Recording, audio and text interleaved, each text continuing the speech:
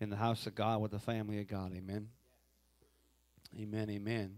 Well, I'm Pastor Chris here.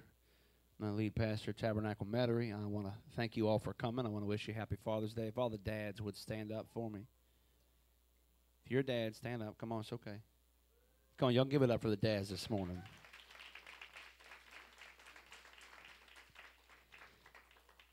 And you guys can be seated. Now, this might be a trick question. I don't know if it's a trick question or not, but I want to know who is the newest dad in the room.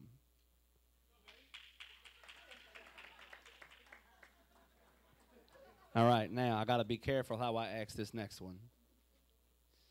Because I'm not looking for the oldest dad, because that's rude. I'm looking for who's been the dad the longest. That's probably a trick question, like I said. I'm trying not to pad the stats here of the guy in the front row, but pretty sure it's the guy on the front row. He's been a dad the longest. Amen. Now here's the next question. Who is the dad with the most children in the room? Is it me? It's Pastor Carl. No, it's Brother Nick. How many? Oh, I ain't got 6. Nope, I don't have 6. 6. All right, I love it. That's fantastic. How many? It's another cheating question here. So I'll get your number in a minute because we know yours is going to win. How many grandfathers in the room? All right, now besides Pastor Carl, who has the most grandchildren? Let me see. I got 5. We got 5. How many we got? 12. Anybody beating 12 besides? Like I said, don't count, right? Anybody beating 12? How many he has? How many you got? 17. How many great grandkids? 21. And one great. Oh, I'm sorry. I'll stop talking soon. Before he gets up, because he's speaking this morning, I just want to say something that's been in my heart. Brother Carl and I, we didn't see each other there, but we were at a funeral on Friday for a pastor friend that passed away. And I remember I walked in right as his kids got to the microphone. They were all older. And hearing the way that these kids talked about their dad was, number one, if my kids say this about me at my funeral, half of what they said about him, I'm winning, right? But the second thing it reminded me of is how crucial, not important, I'm going to go crucial, the role of the father is in the family. And we live in a society on every sitcom and every movie, on every TV show and every news report that is belittling the role of the father. Well, it's the Holy Spirit preaching your message, not me. Don't blame the Holy Spirit, Pastor Carl, not me. And I just wanted to say thank you to every dad in the room for being a dad. Because society doesn't want you to. So thank you for that. And to those who are spiritual dads in the room, I'm a benefit of, he's been a grandfather in my life forever, but he's becoming a spiritual father now in this season of my life. And I'm just so thankful for the people who are not biologically related to me, but have fathered me. Amen? So would you please do me a favor and welcome the Don, the Godfather, the ultimate grandpa, whatever you want to call him. Welcome Pastor Carl this morning as he comes.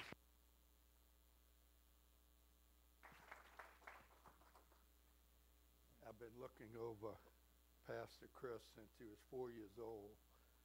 That's how old he was when I got to the ministry. And went through the teenage years with him, the whole thing. Lifting him up, sitting him down, straightening him out. So, praise the Lord. Well, I want to wish everyone here happy Father's Day. I've been asked to speak today, but before I speak on the subject of fatherhood, I want to give you my credentials. I've been married to the same woman, that redhead that's sitting on her, for 63 years, the same woman, okay? And she's been a fruitful vine. She produced 4 beautiful children of mine. 3 of them are here. 3 of my daughters are here. And from them came 17 grandchildren, 21 great-grandchildren, and 1 great-great-grandchild. I've been 50 years as a born-again, spirit-filled believer, 42 years as a pastor preaching on Father's Day. And I have reviewed some of my Father's Day messages over the years. I lost 25 years of them in Katrina when I was pastoring in Chalmette. I usually like to go back and look what I preached and see. I mean, the thing about a father never changes. So I went back over probably the past 10 years and looked at some of the titles that I use for my messages. And I realized that the titles themselves speak to fathers. And I want to show you probably 11 of them, I believe. The first one is, these are titles that I gave the messages. God wants a legacy. Then the chosen leader. Then the Godfather. Then it takes one to know one. And the Father after God's heart. Show us the Father. All fathers need it. Chosen Father, the gatekeeper, and the working Father. I titled the message today, Where is the Father? Fatherhood is a very serious subject today because we're seeing an attack on manhood. And Pastor Chris started on the sitcoms that's past decades. When you see a sitcom with a family, the husband and the father is always portrayed as an idiot, as a goofus that don't know his head from a hole in the ground. And the wife is always the one that has the brains and leading the family. We're seeing the deterioration of manhood today. We see it in our present time. We got men that want to dress up like women. We got our military, the Navy, is trying to recruit men by having a commercial with a cross-dresser. Now, I don't know what that says to you, but I don't want to join the Navy like that. Disney World now has allowed their male employees to come dressed with a dress and makeup. We got families today that's taking their young boys, mutilating them in a sex change to become a girl. We have people that have thoughts about what their gender is. We got men that don't know whether they want to be a woman, and we got women that don't know whether they want to be a man or not. Homosexuality is being pushed on society for them to accept it as being normal. The bottom line, though, to all the problems in society today is related directly to a fatherless generation. In fact, the Bible tells us why the gospel, why what we're preaching today is directed to fathers. In fact, I want to call your attention to the last two verses of Scripture in the Old Testament. Last two verses. It says this in Malachi 4, 5 and 6. It says, Behold, I will send you Elijah, the prophet, before the coming of the great and dreadful day of the Lord, and he will turn the hearts of the fathers to the children, and the hearts of the children to their fathers, lest I come and strike the earth with a curse. Now, these are the last two verses of the Old Testament. Now, there was 400 years of silence between those last words of God. It was 400 years. Nobody heard anything. There was no man standing up saying, Thus saith the Lord. Wasn't anybody. For 400 years. Then came Jesus. He was revealing that John the Baptist was the Elijah that was supposed to come. And so what was the mission of John the Baptist? We see it in the Gospel of Luke in chapter 1. The angel Gabriel tells Zacharias, John the Baptist's father, that his wife Elizabeth was going to have a child in her old age. This is what it says in Luke 1:13. But the angel said to him, "Do not be afraid, Zacharias, for your prayer is heard, and your wife Elizabeth will bear you a son, and you shall call his name John. And you will have joy and gladness, and many will rejoice at his birth. He will be great in the sight of the Lord, and shall drink neither wine nor strong drink. He will also be filled with the Holy Spirit, even from his mother's womb. And he will turn many of the children of Israel to the Lord their God. He will also go before him in the spirit and power of Elijah, to turn the hearts of the fathers to the children, and the disobedient to the wisdom of the just, to make ready a people prepared for the Lord." To turn the hearts of the fathers. So we had 400 years. The last word God spoke was that the one that was coming was going to come in the power of Elijah to turn the hearts of the fathers to their children. And here, 400 years later, we hear it again, that this is the reason. This is the reason why we preach the gospel. This is the reason why Jesus Christ came. The problem in our world today is manhood. And all throughout the ministry of Jesus, he referred to God as his Father on many occasions. He taught it to his disciples. He spoke about it, that God was his Father. And he spoke about the Father. Now, we know that God is not a man. I may know that. God's not a man. But he revealed himself as a Father. In essence, God, and Pastor Chris already said it, God is the perfect example of fatherhood. If we're going to look at fatherhood, we've got to look at God. He's the perfect example. And Jesus reveals the Father to his disciples in John chapter 14, verse 6. Jesus answered and said, "I am the way, the truth, and the life. No one comes to the Father except through me. If you really knew me, you would know my Father as well.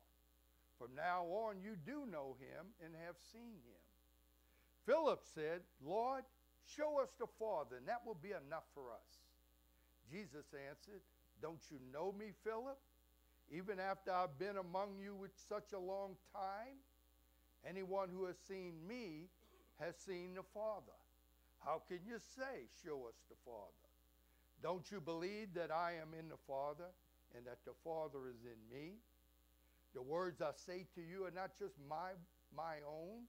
Rather, it is the Father living in me who is doing his work." That's why Jesus said to Philip, "Anyone who has seen me, you've seen the Father." How can you say, "Show us the Father"? Or how can you say, "Where's the Father"? No, if you've seen me, you've seen the Father. So Jesus came, and that's what he said on many occasions, "I've come to reveal to you who the Father really is."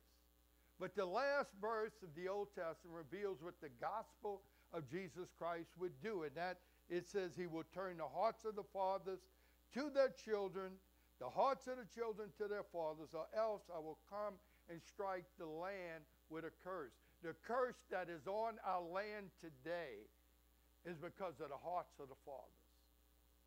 I don't care what you say. So the world had this problem now for 3,000 years. Even our government and secular psychologists have come to the conclusion that the crime problem we have today is a result of a fatherless generation. We live in a day where the breakdown of the family unit in America is the root cause for the rise of crime, for the abortion, teenage pregnancies, and all other ills. They are affecting our society today. Government agencies and researchers have all attested to the fact that 75% of the young men that are in prison is a direct result of not having a father. Now, Years ago, I took a team of men from the tabernacle. We were invited to go to Rayborn Correctional Center in Bogalusa prison to do a freedom encounter that we're going to have here. I've dreamed about doing that. It happened. They called me. Said, would you come? Said, we're going to come do a freedom encounter. We did it. And one of the segments, in the freedom encounter is dealing with the father wound. Dealing with the father wound. They got so many men out there that's dealing with a father wound, so we had to heal them. And it proved to us what we all knew and what everybody else knows, that the problems we have in the world today is because of the fathers. And there was no doubt when I gave the altar call for the men who had a father's wound, 90% of those men came forward. And everyone had a story. Either they didn't know who their father was, their father abandoned them, their father beat them, their father sexually abused them. Whatever the case may be, they were in prison as a result of not having that father in their life. Today there's millions of single-parent homes minus a father. It's mothers and grandmothers raising kids. But it's not just the father's absence that's the problem. It's the absence of a concern for their family that's the problem. It's a man's refusal to be responsible, not only for himself, but for his family. And the core problem we know is sin. Sin is selfishness. Selfishness is the characteristics of a child. We have childishness living in men's bodies. There are 6 characteristics of children that represent these kind of men. They are the center of their own universe. They are insensitive to others' needs. They demand their own way. They have a temper tantrum if they're not catered to. They're unreasonable, irresponsible. They're only subject to concrete authority. And that is what the Bible says about a child. A child gets the rod of discipline applied to the seat of understanding. That's the only thing they understand. Those are the characteristics of a child. This irresponsibility leads to the abandonment of the family when men walk out and go their own way. There are 2 kinds of men in the world today, and the Bible gives us examples. Baby, hand me my water. The worship service got my voice. Wasn't that good? Thank you, man.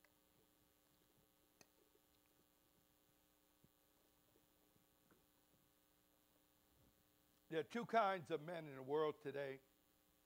The first example we find in the book of Genesis, in the Garden of Eden. His name was Adam. God the Father created Adam to be a son. That's what he created him to be. But God the Father came to Adam one day and said, did you do what I told you not to do? Did you take of the tree I said for you not to eat? Genesis 3:12, the man said this, the woman you put here with me, she gave me some fruit from the tree and I ate it. See, Adam didn't accept his own responsibility for his own actions. He blamed it on his wife like so many men do today. And the fact is, God gave the command to Adam before he even created the woman. He says, oh, this is yours, you don't eat of this tree. Then he made Eve. He felt sorry for Adam. He made him a woman. That's why he named a woman. Whoa, man. But it was Adam's responsibility to keep God's command. The Apostle Paul tells us the result of Adam's sin in Romans 5:12. Therefore, just as sin entered the world through one man, and death through sin, in this way death came to all men because all sinned. It was Adam's sin, it wasn't Eve's sin, that the curse came. Sin entered the world from Adam's irresponsibility to do God's command. sad to say that a man's maturity doesn't come with age. Because there are some young men at 17 that are more mature than some men at 47. It's not that. Maturity comes when you begin to accept responsibility. God set the order of the family up for the man to be the head, not the tail.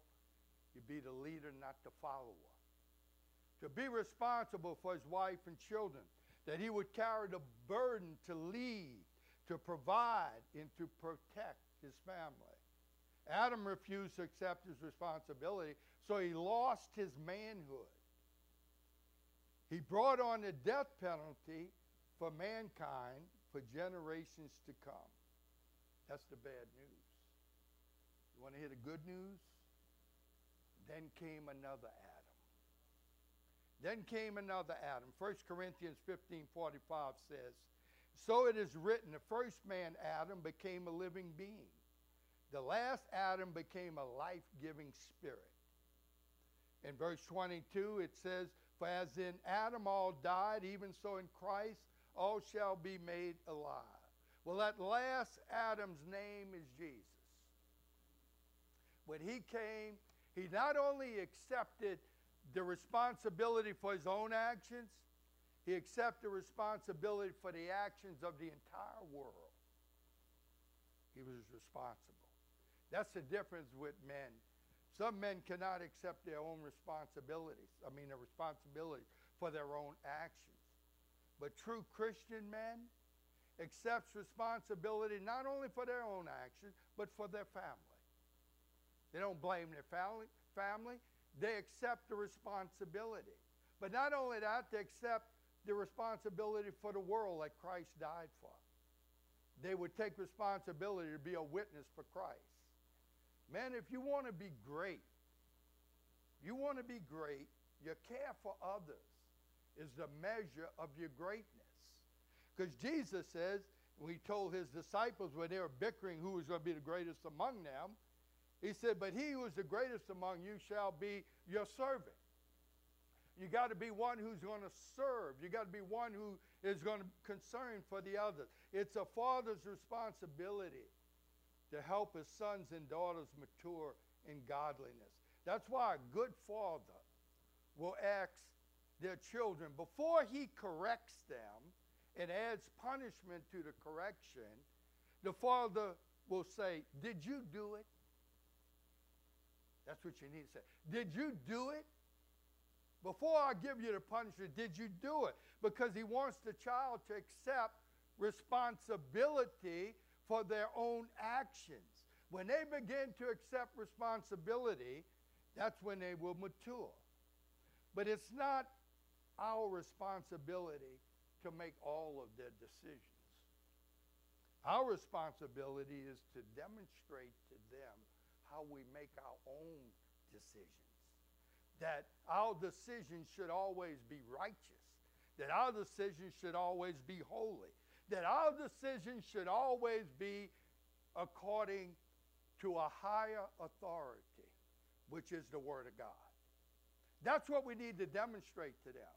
That our decisions, every decision we make in our life and in our family and for our family, is going to be based upon God's Word. Because children are not always going to listen to you. But I guarantee you they will always imitate you. That's why if you got bad habits, they're going to have bad habits.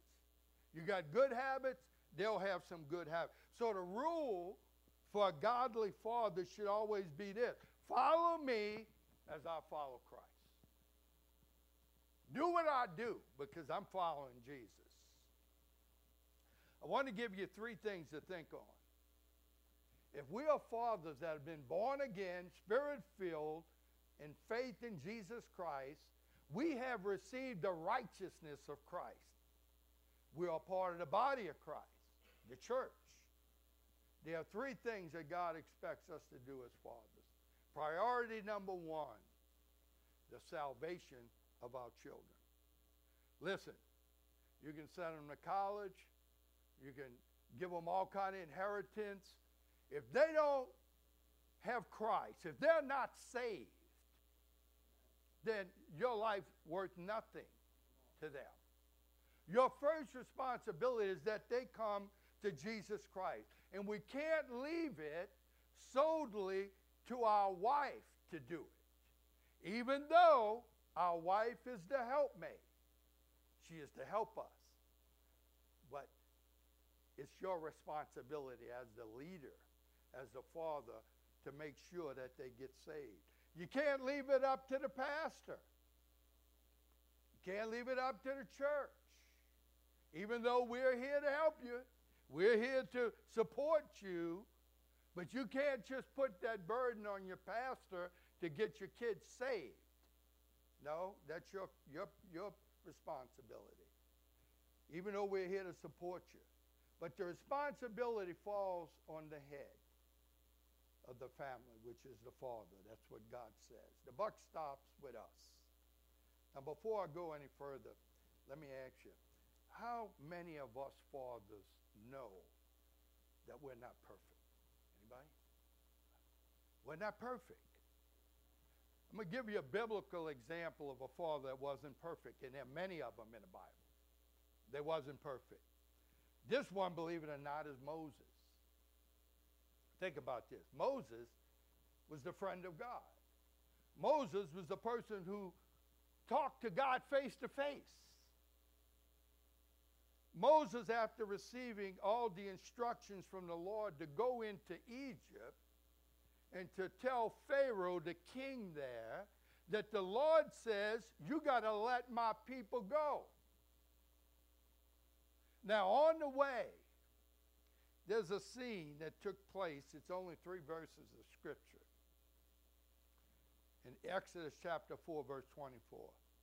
It says, at a lodging place on the way, the Lord met Moses and was about to kill him. But Zipporah, his wife, took a flint knife, cut off her son's foreskin, and touched Moses' feet with it. Surely you are a bridegroom of blood to me, she said. So the Lord let him alone.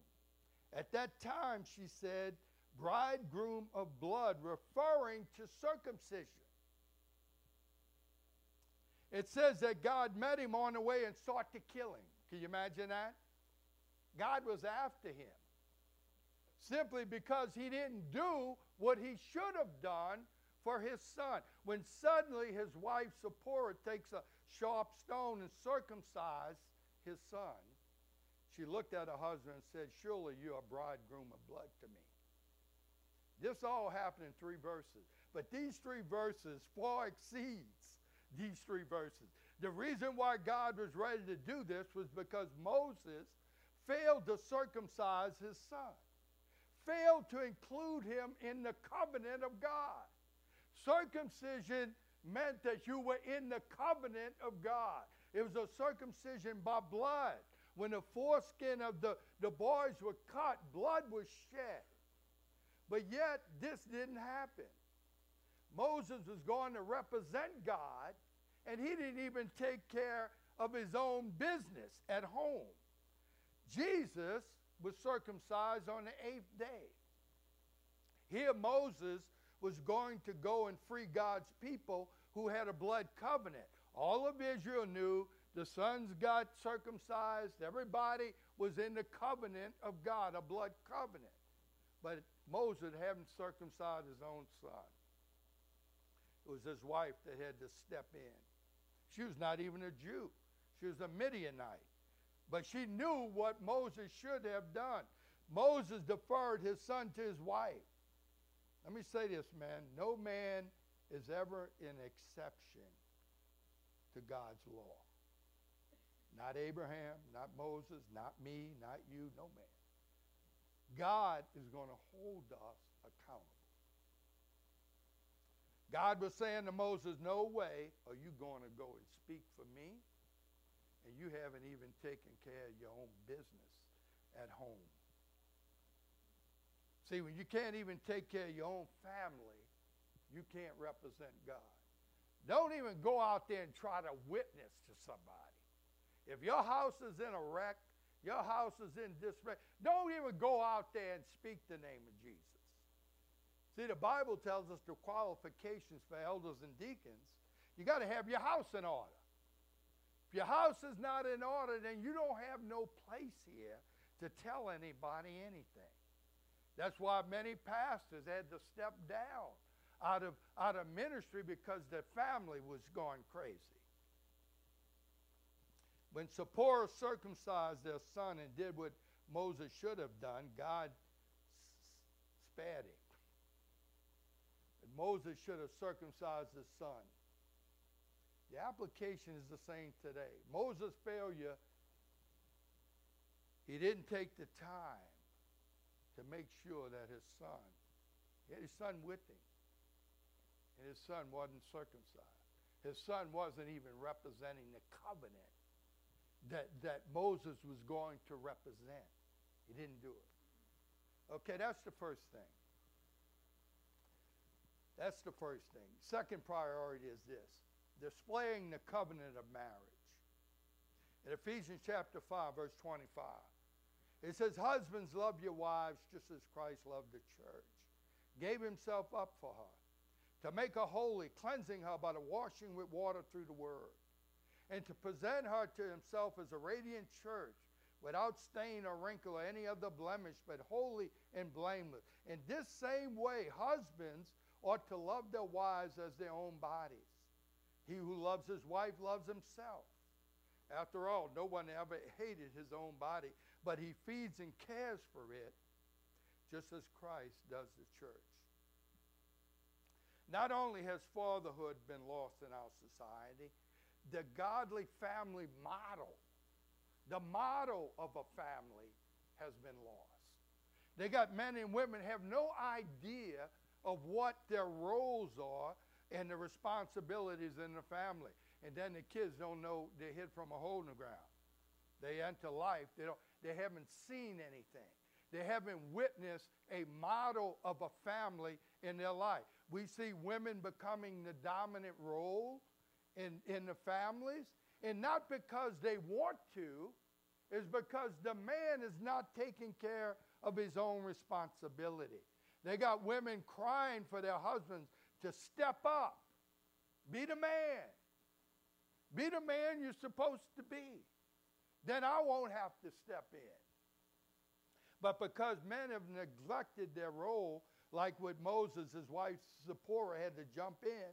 I tell men all the time, my wife can tell you, when we do marriage counseling, and I hear all that's going on there, I look at the man and say, it's your fault. What do you mean it's my fault? It's your fault. If you'd been leading your family properly, if you'd have been loving your wife like you're supposed to, and I tell women all the time, if you have a man that's willing to love you and die for you, what is your problem in submitting? You got somebody who's willing to give his life for you, why don't you submit? But men are not doing what they're supposed to be doing. See, the men are the head. But because you neglect and have relinquished your authority to your wife, listen, the only family model your kids will see is the one you showing them. Is the one you're showing them. We must teach them that marriage is the most important decision they're going to make in their life outside of accepting Christ. That's the next greatest decision. The first one is to receive Christ as Savior. The second is to receive a spouse in marriage. See, a father needs to teach their sons and daughters by example. It's your responsibility to teach them that marriage is a covenant relationship. I know I tried to show my kids that I love my wife. There have been times we sit on the sofa, I put my arm around her when they were young. I put my arm around my wife, and the kids would say, hey, look at that. I said, that's right, look. This is how it's got to be. This is how it's got to be. The third thing, the priority, is leaving a legacy. We have to leave our children an inheritance. God says he hates divorce. You know why? Because he wants godly offspring. He wants you to stay together, show them what the model is, show them how you serve Christ, serve how you live for God, so that they too will live for God. God says he hates divorce for one reason, because he wants godly offspring. That's our responsibility as believers. You have children, your responsibility is that they will know the God you serve. The greatest legacy that we can leave our children is the legacy of faith. Now, probably some of us fathers here have never sat down with our children and shared our testimony, how God saved us from our pride, our arrogance, and our sinful lifestyle. Whatever it may be that God saved you from, you need to sit down with your sons and daughters that are born into your house and tell them what God did for you. Because if you don't, when they start going the wrong way and you begin trying to straighten them out, all they're going to say, you're preaching to us.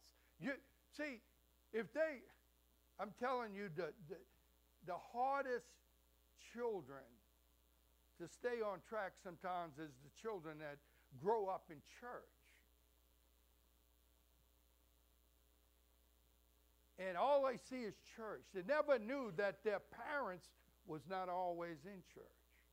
That their parents are who they are because Christ saved them. See, your greatest legacy to your son and daughter is your testimony. What God did for you. How did God transform your life? What did he do for you? How he changed you from a sinner to a saint. How did that happen? You got to tell them. It ain't just church. Not just coming here on Sunday. Something happened to you. You were born again by the Spirit of the living God. God changed your life. They got to know that. That's your greatest thing you could do. But how do we leave a legacy? Well, I'll tell you, number one, by continuation. Our God is a generational God. He sees the future. He knows our life serving him will be far-reaching in the future. I've lived long enough to see a heritage. Been 50 years as a believer. I've seen a heritage. Now I'm representing 4 generations.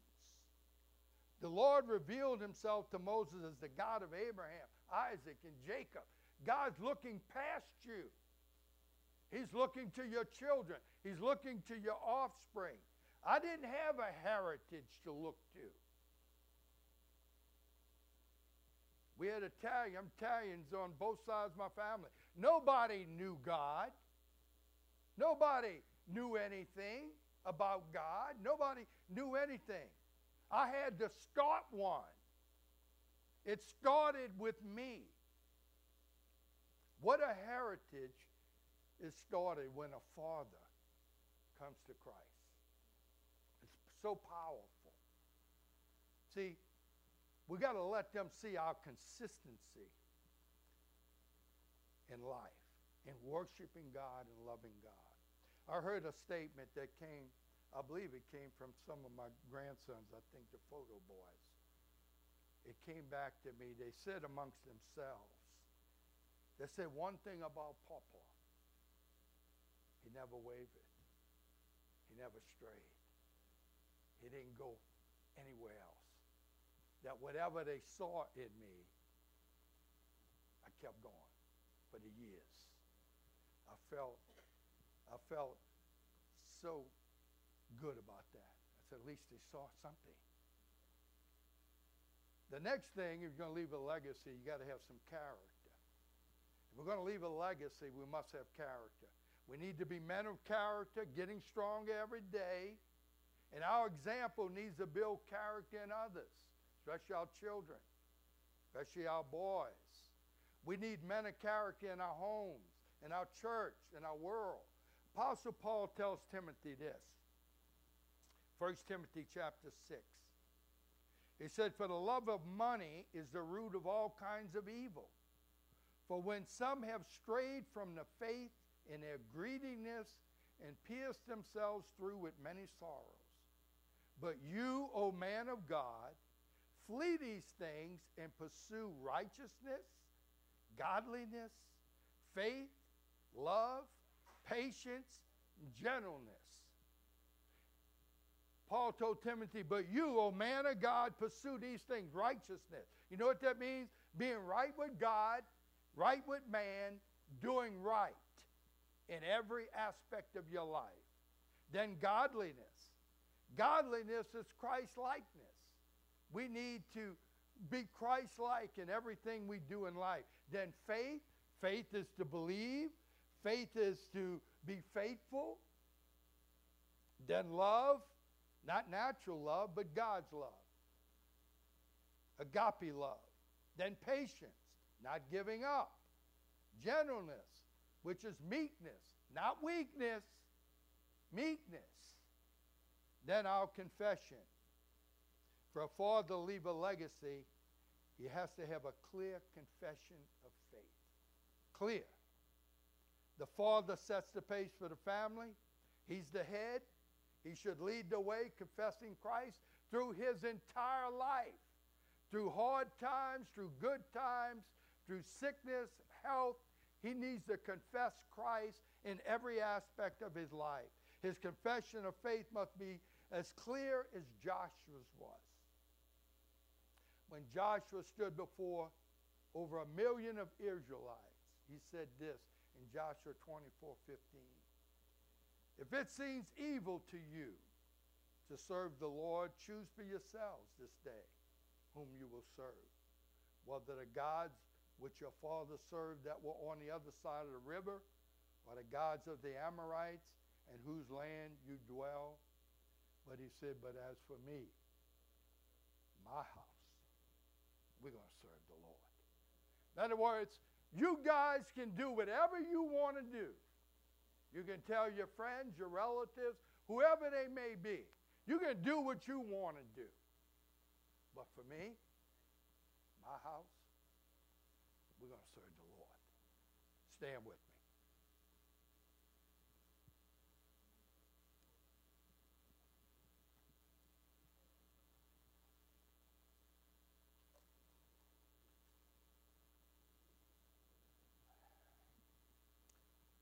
You might be a father here today, and you have never made that confession. You have never made that confession that me and my house, we're going to serve the Lord. You can do that today. You need to do that today. If you want to be everything your family needs to be, you need to make